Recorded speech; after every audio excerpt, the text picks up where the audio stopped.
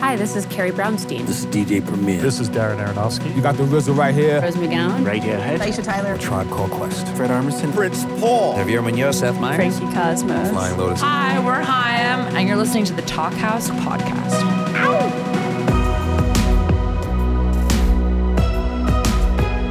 Hello, and welcome to the Talk House podcast.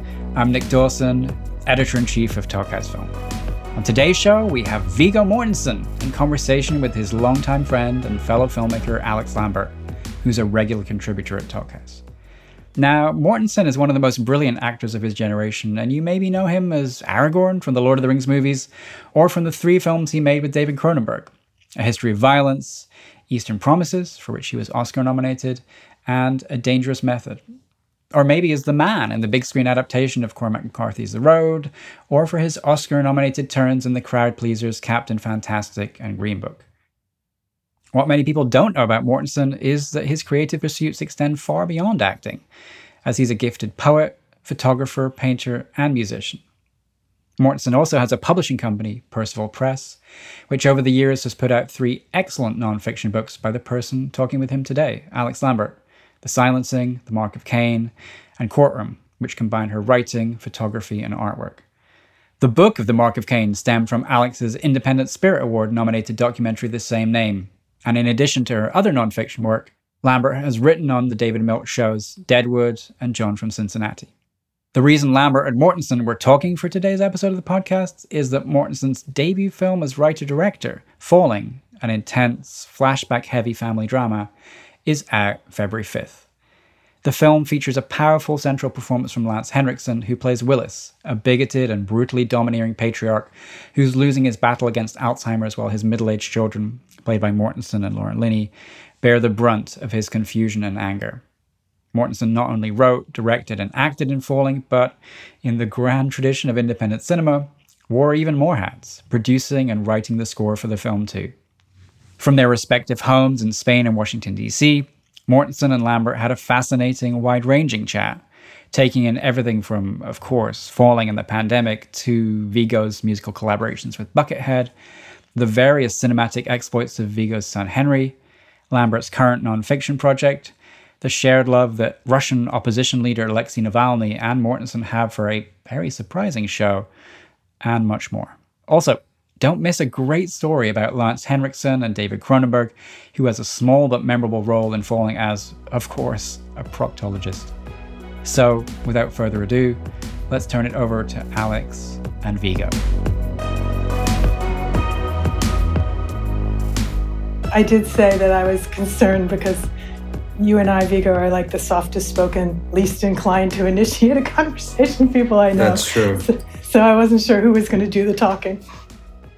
I'm happy for you two if you'd like to. No, I'd much rather listen to you, but this is how I figured it would start. Okay.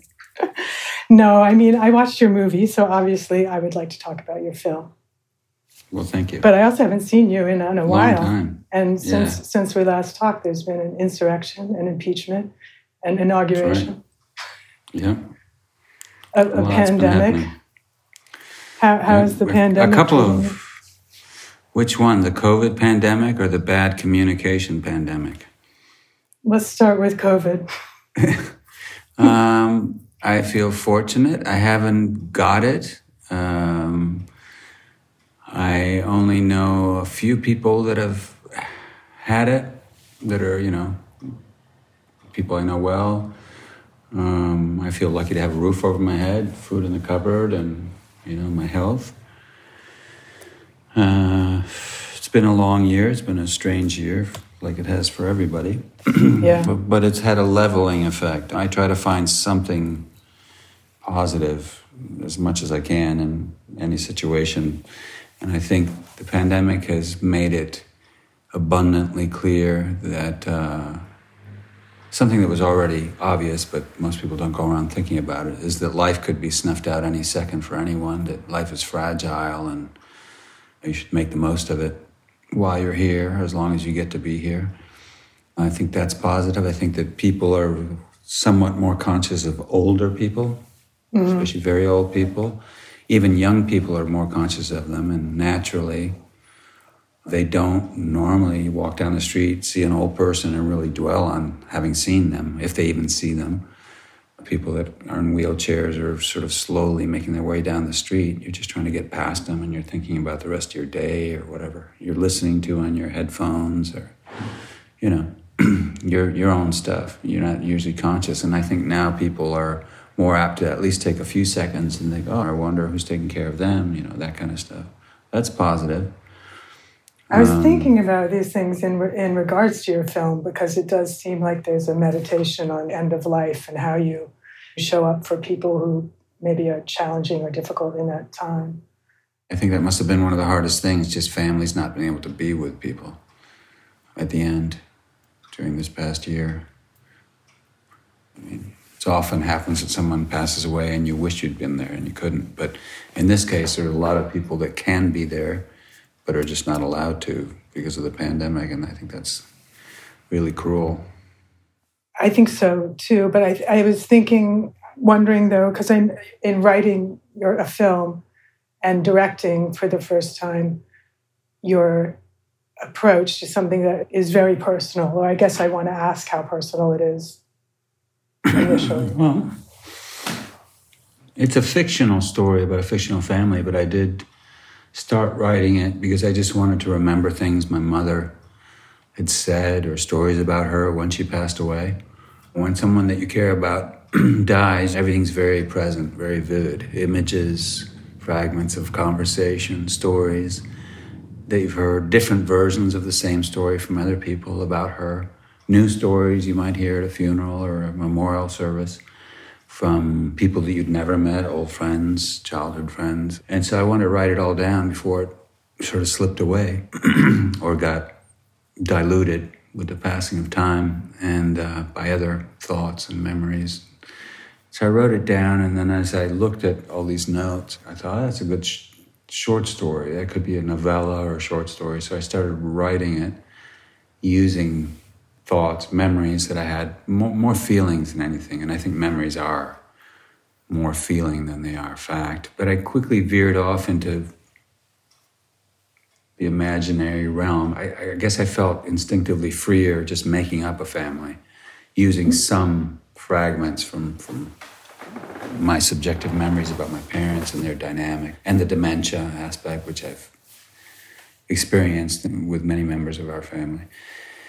And I felt freer because I didn't have to call my brothers and say, did this happen? When did that happen? And who said what? It's just like, I'm just making up a story. And so even though it became a story largely about the relationship between a father and a son, at the heart of it still is Gwen, right. The mother, wife figure. I mean, they're usually arguing about her, I think. The bone of contention is the different ways that they remember her, what they feel about her, or what they say they feel about her. And that character, even though it's a fiction, does resemble my mother in a lot of ways. The way that character is played by Hannah Gross, there's a resemblance, much more so than between my father and Willis. When I say that there's a bad communication pandemic, that's what I think is happening now. When I started writing it, there was polarization in the United States and conflict and racism, homophobia, misogyny, all kinds of prejudices, which have now been given free rein under the Trump administration, obviously. But it was growing during the 8 years of Obama. But the closer we get to the release on February 5th, the more timely the movie has come to seem because it has, yeah. Communication. I wanted to explore the idea of communication, the limits of it. Are there people that you shouldn't communicate with or don't deserve to be communicated with? And I personally don't think so, but I'm not saying that in the movie. I don't like stories that give you answers or tell you what to think or feel. I like stories that just present questions, Right. And when I say pandemic, I think it's true. I think that like a virus, like a physical virus, they're always around. They're always waiting to explode, as COVID has. Right. Tribalism and everything that goes with it, nationalism, intolerance of any kind, is always waiting to explode as well, as it has in the United States and other countries in recent years.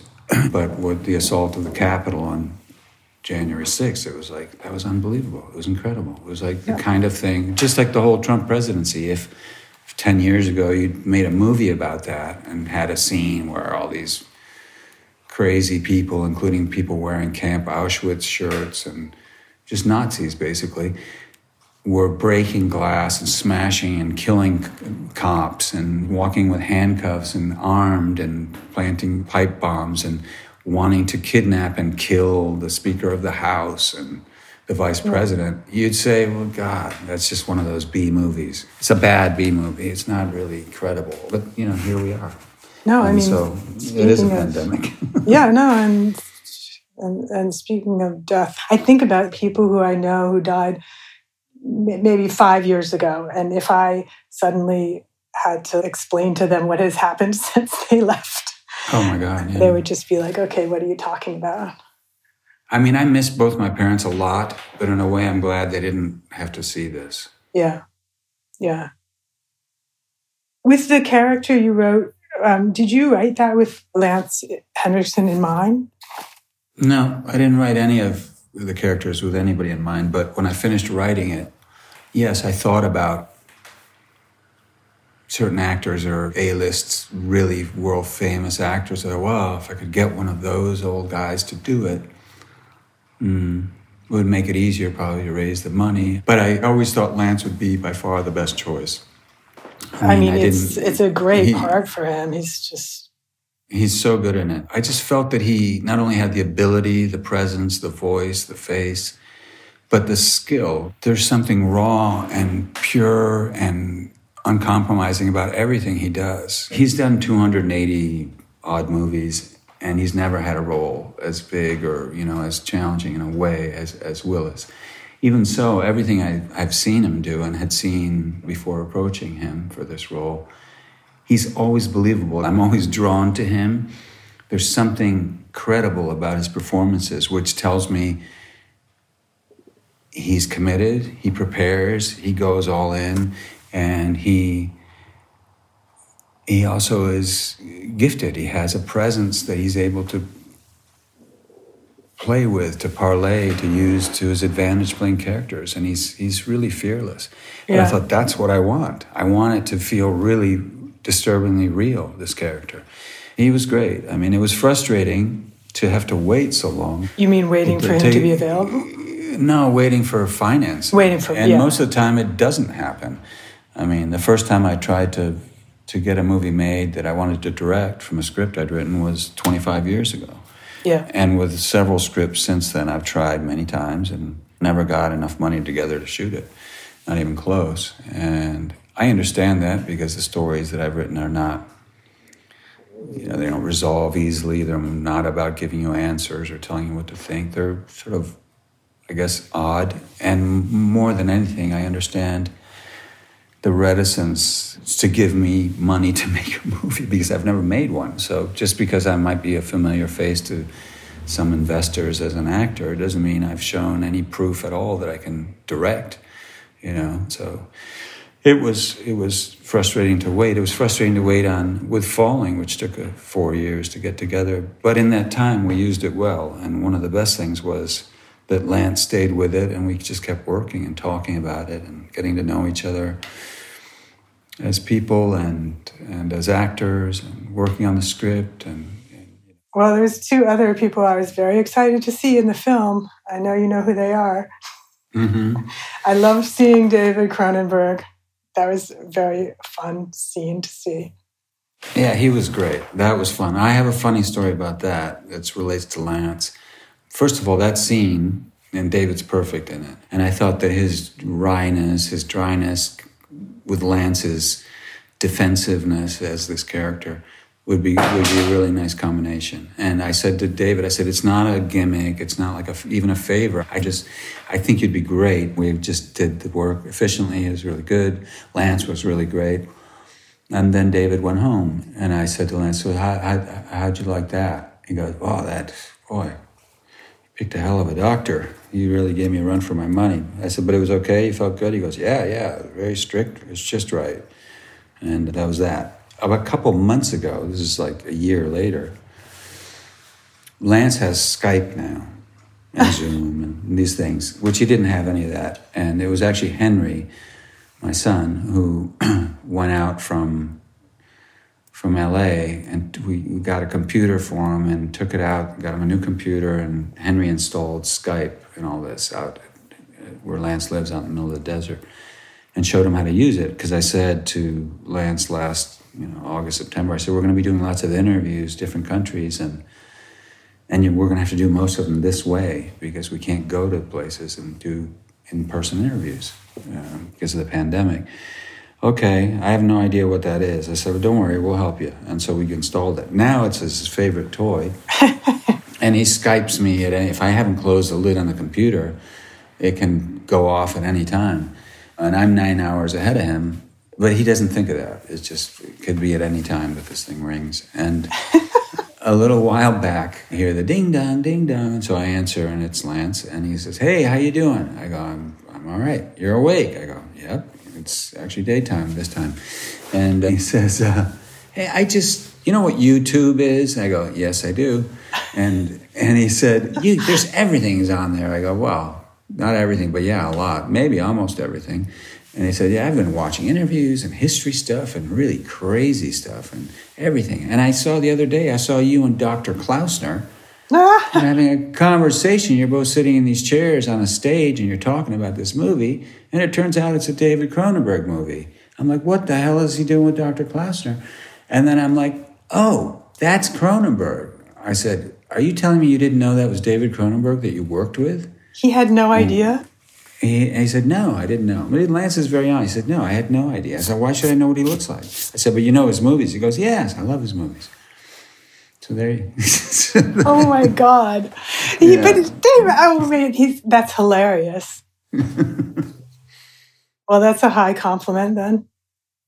Mm. And then Henry, of course, played the New York State Trooper, and he was great. I thought he was great. I was so excited. He's perfect. And it's nice. I mean, he's been in a number of things with you, but there's something nice that it's a father-son story.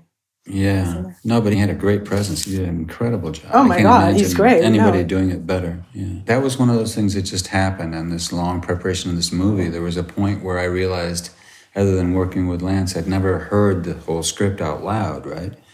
And so I was visiting Henry, and I said, hey, do you mind reading through the script? And we'll just split all the parts up, and we'll read the script together. Mm-hmm. And when we got to that scene, I said, I'll read Willis, you read the cop. And then he read it, and it was like really good. But I wasn't thinking he'd be the cop, because at that point, Henry had hair down to his waist and a huge beard. It never entered my mind. We were just reading, and I was, figured, I had to cast either Canadians or European actors anyway because of the co-production deal. We had Lance and Laura, and those were the only Americans we were allowed, and I was working as a Danish citizen. So I wasn't thinking, he was just reading through, and I said, oh, that was really good. And you got the accent, too. He goes, yeah, well, I know that accent. That's, northern New York. That's where Granny Gay's from. And, that's where I went to high school and all that. So he knows that accent. I said, let's read that again. I just want to hear it again. And I read it, and there was a dryness, and there was something very right about it. I said, God, that's really good. I mean, and you're even the right age. But, of course, you don't look like a cop. And anyway, whatever. And then he said, well, when does it happen? I said, it's 1977. At most, he could have some sort of sideburns like they did. He goes, I'll do that. I'll cut off I said, but then you can't, but you have a Danish passport.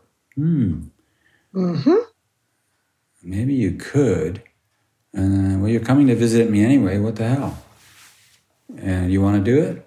And then I thought, oh, no, I put him under a really, pressure situation, to come in and have to do that. But he did cut all his hair off. He cut all his hair off, and he's had that mustache and sideburns. He looked like a cop, like the state troopers I remember in high school from that area. He totally did. Perfect. He was perfect. He sounded perfect. It was great. Henry's directing. How's this film come together?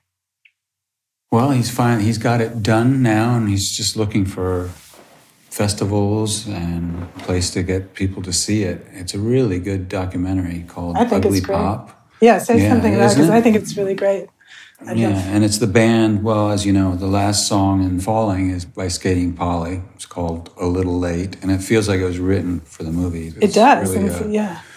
I mean, I heard that when I was writing the movie, I thought, oh, that would be great as an end credits song. And I asked them, and they gave me permission a long time ago. And he made a documentary about that band, his two sisters, originally out of Oklahoma, Kelly Mayo and Peyton Bighorse, a band called Skating Polly. He's followed them for a few years to concerts and rehearsals, recordings at home, their family, and it's a really beautiful movie. It's called Ugly Pop because that's how they define their music. They're a punk rock band, but they have a lyricism, and Ugly Pop is a perfect name. It's messy, but it is catchy music too at the same time. And yeah, it's a beautiful movie. I recommend that to anyone that likes music, especially punk rock music.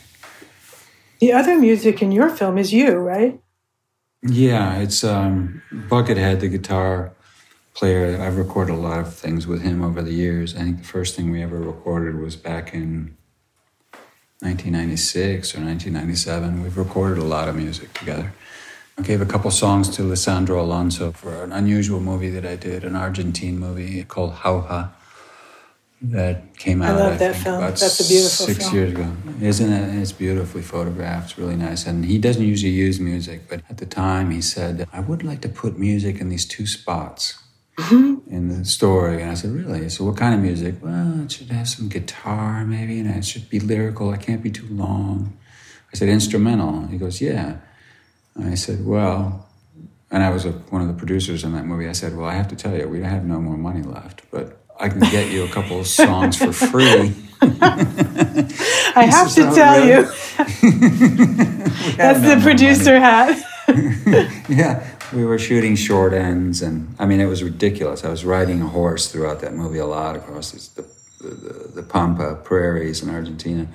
And he likes to shoot, you enter frame and leave frame, but if you're in a vast prairie landscape, that could be minutes, right? Depending on how fast you're going. We got to a point in the movie where he would say, well, I need this shot. You cross this dry river, this draw, and you go up the other side and over the hill and out of sight. I said, okay. He says, and what we got 3 pieces of film left. We've got a 45-second piece. We've got a 37 seconds, and we have one that's almost a minute, I think. I said, well, it depends. What do you want, walking, trotting, or galloping? He said, I don't know. What do you think? I said, well, I'll go fast, and then you can save some of the longer pieces. And he says, but you have to be out of the shot before, or it doesn't work. For him, it doesn't work because you have to exit frame. That's the state we were in at the point where he said, how about the music? And I said, well, how about some free music? So Buckethead and I made a couple things, and he liked it. And it does work in the movie. So one of the things I was doing in the years that I was waiting to shoot Falling, obviously, you're on your own as an originating producer and writer, and that's all good, but there's no money and no partner. So I was on my own, imagining as much as I could, prepare whatever you can, work on the script, and what would the music be like? And I thought it would be austere, it would be piano-based, it would be very simple. And I thought, well, maybe it would be like this, maybe like that. So I just started composing. And by the time we got to shoot, I'd already written some stuff. I wrote some more during the shoot and the rest during the editing. And again, we had no money left by the time we finished editing, so it wasn't like we would be able to go in with some orchestra for 2 weeks. So Buckethead and I just played this stuff, In 2 days, we did it. It was done. And so it was just out of necessity. And it was also handy because I didn't have to pay the composer any more than I had to pay the actor, the writer, or the director. It was really handy. Hopefully, none of those guys made a salary, No. But that meant that we had enough days just to shoot what we needed and to edit it. So hopefully the next one I'll get paid something. We'll see. How are you enjoying all those different hats?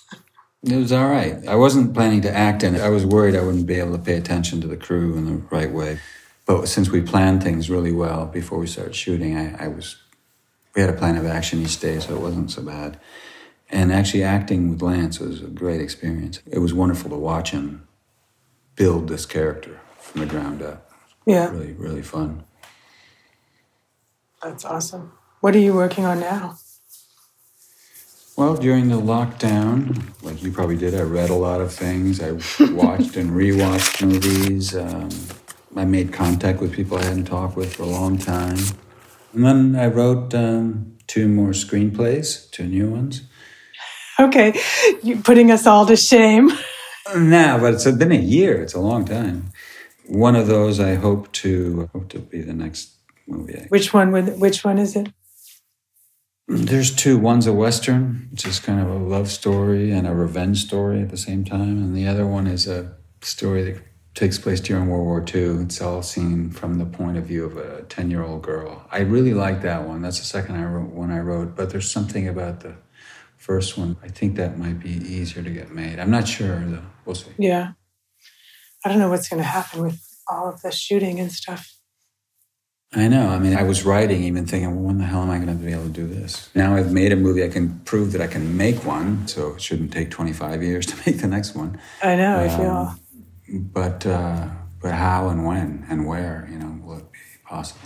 What else? What have you been doing? You've been writing? A lot of writing, a lot of reading. That's good. Editing, things that you can do inside. Yeah. What have you been reading lately? Well, I'm making this film on crime in Ireland. So I'm reading all these amazing Irish crime books. Wow. Like contemporary? Yeah. I mean, I'm reading a bunch of different things that span different time frames. But yeah, contemporary Irish crime. Well, I loved your last book that you did, that Percival Press put out, Courtroom. That was really cool. I love working with you on these things. That came out right at the beginning of the... It really did, yeah. I was thinking about that. I got that in just before you couldn't, kind of. Yeah. The early days, yeah. And then it was like lockdown. I think I flew back to New York, and the very next day, New York was locked down. And that was it. Yeah. Yeah. But I was really pleased. I'm really so happy about that because I think that also is not unrelated to the times we're living through. I agree. The racism within the system, among other things. Yeah. The judicial system. Yeah. Yeah, definitely true. What have you been writing about? The Irish thing? Yeah, also mostly about Irish crime, yeah. Yeah. Are you collecting like source material like you did for the Courtroom book? Yeah, I'm interviewing a lot of people, which is something you can do from like what we're doing right here. So. But ideally, you would like to go to Irish prisons and talk to prisoners, or what? I mean, I'm writing to inmates. I think what we're talking about is doing 2 different versions of developing the project because I don't know how much is going to have to be online or how much could be performed live. Have you watched this series of interviews that Martin Scorsese did with Fran Lebowitz? Yes, because I absolutely love Fran Lebowitz, and it's been like incredible. A security blanket to hear her talk about New York City. She's hilarious. She said one thing about us, thinking, you think about all these mindless, uninformed people are baiting the Democrats, socialism, you want socialism, and they don't, if you ask the people accusing Democrats of that and Biden and Kamala Harris and everyone else to define socialism, they probably couldn't. But she said something interesting about that. She said, in the Soviet Union, capitalism triumphed over communism. In this country, capitalism triumphed over democracy. Mm-hmm. Yeah. That's pretty good. Well, socialism, yeah. When everybody shares in the wealth. Communism is when everybody shares in the poverty. Yeah. Well, you made that great movie, Mark of Cain. That was great. That's great. I've given that to a lot of people, and they really are amazed by it. That was a really good documentary you made. Thank you. Have you been watching what's happening with Navalny? That's horrifying. I mean, it's horrifying. It's like sort of like Trump. Like now it's just openly. Yeah. So what? What are you going to do about it? Yeah. You would think that they would be careful, and maybe he thought that, or maybe he didn't. I don't know. Going back there. I don't know. I mean, I've been kind of glued to that story. But they don't seem to be concerned about appearances whatsoever. Nope. No, they What do certainly you think don't. the chances are that they'll kill him in prison? I think they're pretty high. Yeah. That he'll commit suicide, quote unquote. In quotes, yeah. Yeah. But it's having an effect on the population. It doesn't seem to. I think that maybe they underestimated the people's desire for some kind of transparency. And yeah, I mean, you're seeing it all across Russia. Yeah. It might have been a big mistake on their part.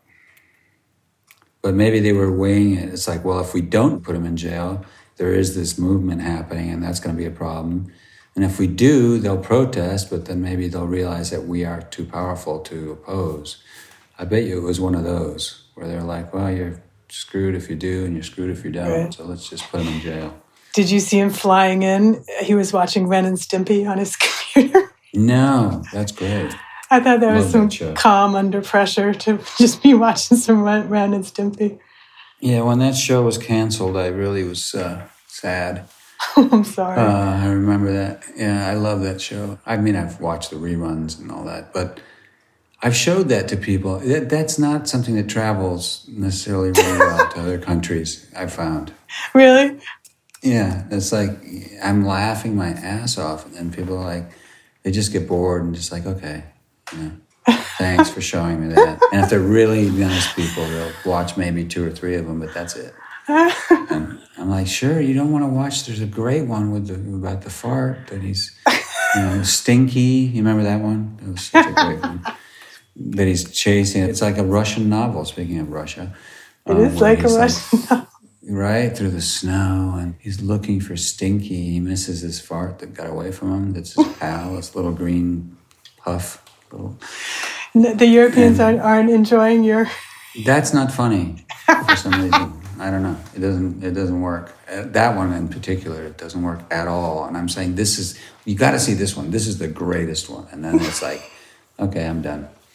I gotta go pick up the kids or something. Oh, failed Ren and Stimpy episode. Or even I've got to go do this and that. And they're lying. They could have stayed. And I said, we could watch something else. And like, no. Because then they're thinking, what would something else be if he thinks this is hilarious? What's he going to drag me into next? Yeah. Great show. Oh. So nice to hear your voice. Likewise. New York. When did you move from New York to D.C.? The end of July. I'm down by my sister now. I'm glad I did it because that's a lot of isolation. Yeah. And it looks like, I think, another year at least of being careful about distancing. I think at least till probably July, August, right? Yeah. Every time that I hear someone like on TV saying, like Fauci is saying, that's if everything goes according to plan. And I'm like, okay, forget about it. What has gone according to plan? Nothing. Well, there's a slightly better chance now that you have people who are qualified for their jobs. But you still have this shithole that we're in. Yeah. That you got to dig out of. And a mentality among some people still that mask wearing is for crybabies and paranoid do-gooders or something for liberals. And those two categories. And that vaccines are questionable. I mean, there's even some doctors that it's come out and say that, which I find incredible. Well, I don't know. I know. I don't know. Get vaccinated, it's like, oh, God. And then also, you can't do it from state to state or country to country. It's like everybody needs to kind of, work which together. obviously should be the lesson in it. Yeah, one of Biden's first efforts is to rejoin the WHO, World Health Organization. That's a good thing.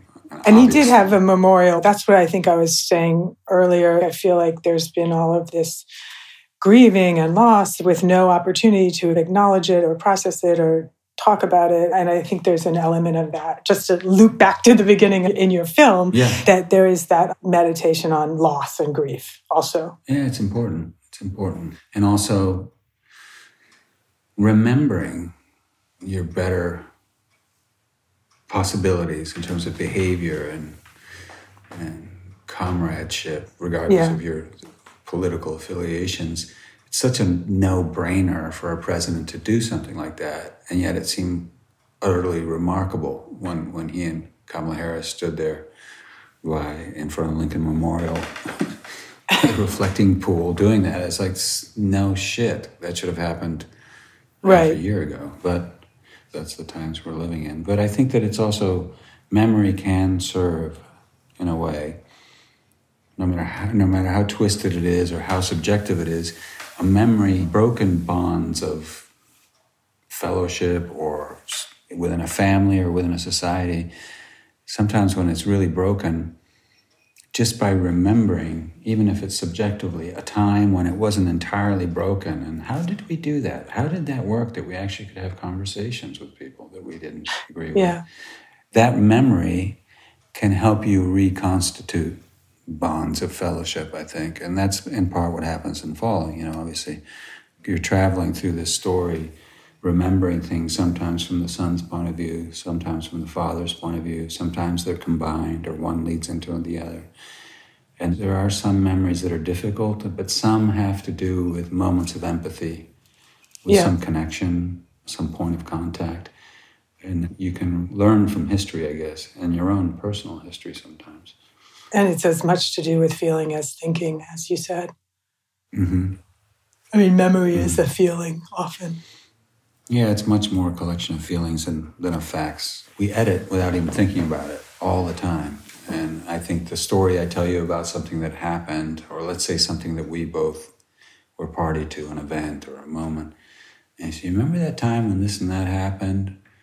And next time we talk about it, I would describe it in a different way. And no matter what I say, it's very possible that you might say, no, that wasn't summer, that was winter, or night. It wasn't daytime. Or the extreme is you're talking about this thing that you believe happened to you, and they say, well, you weren't even there. I told you about that. I wasn't. Yes, I was. Right. I mean, that happens all the time. And I think we do this thing. It's a mechanism that we have subconsciously to just put in a certain order that's safe and comfortable.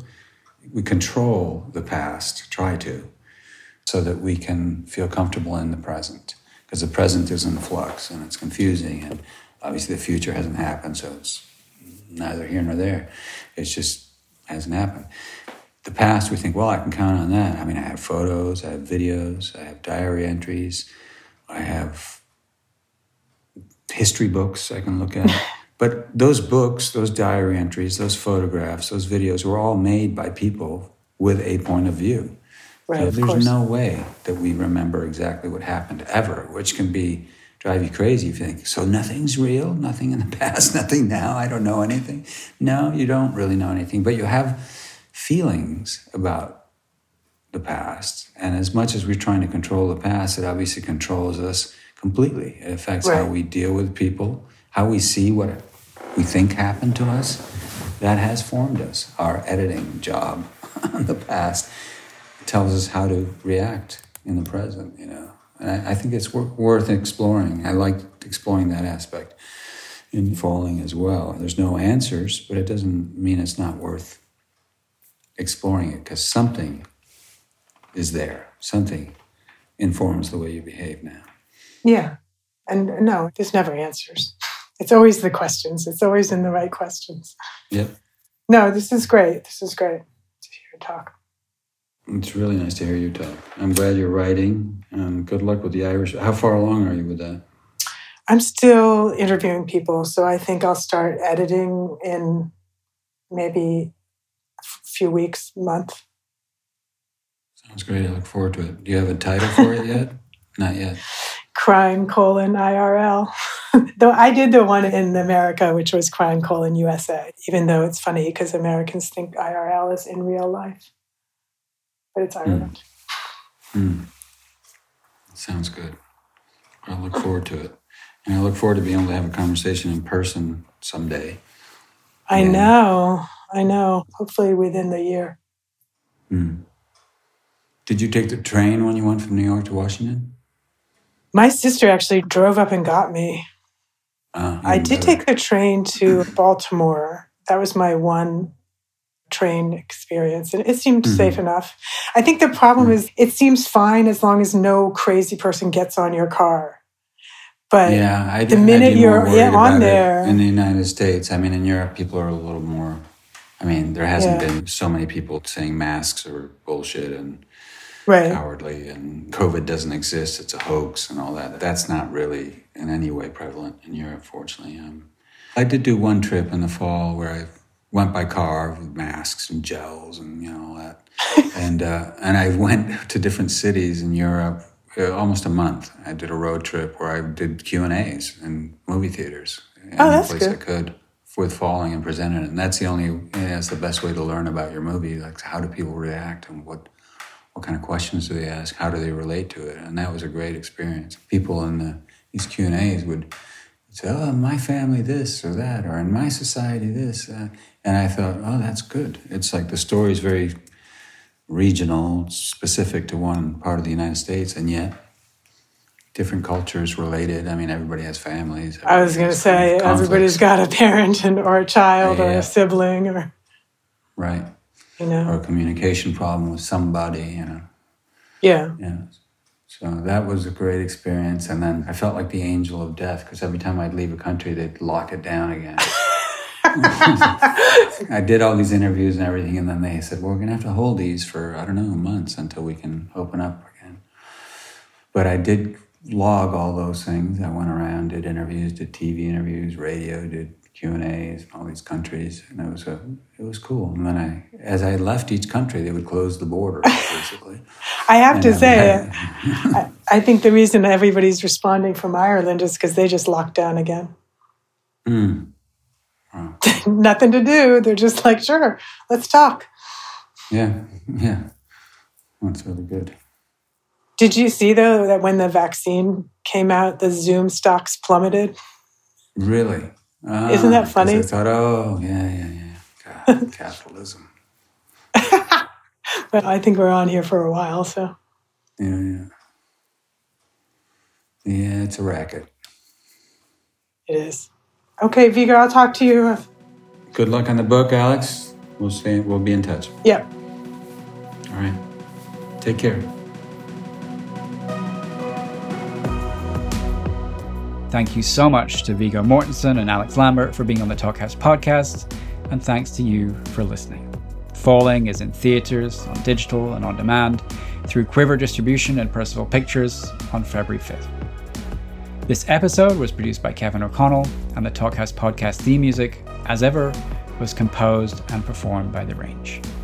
For more filmmakers talking film and TV, visit talkhouse.com/film, where you can find all kinds of good stuff, including some excellent pieces by Alix Lambert.